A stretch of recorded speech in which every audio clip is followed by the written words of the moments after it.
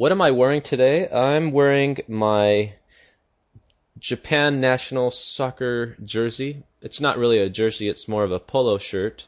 I bought it right during the World Cup, and I was a proud supporter of Japan's team. Unfortunately, they didn't get as far as I'd wanted them to. I'm also wearing some shorts just because it's a pretty hot day here on the 8th of September. And we're going to go play basketball. Right, Todd? What am I wearing today? Today, I'm very casual. I'm wearing pink sweatpants and a pink tank top, and I kind of look like a big piece of bubble gum because it's laundry day.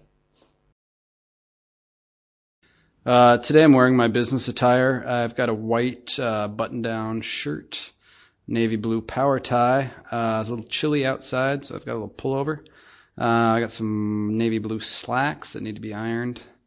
Some socks, a pair of shoes. So today is my day off. Yesterday I was drinking, so today I'm wearing very casual clothes. Blue sweater and just black jeans. And I'm not wearing anything else. What am I wearing today? Well, Skip today has a striking ensemble. Started off with a Minnesota Vikings t-shirt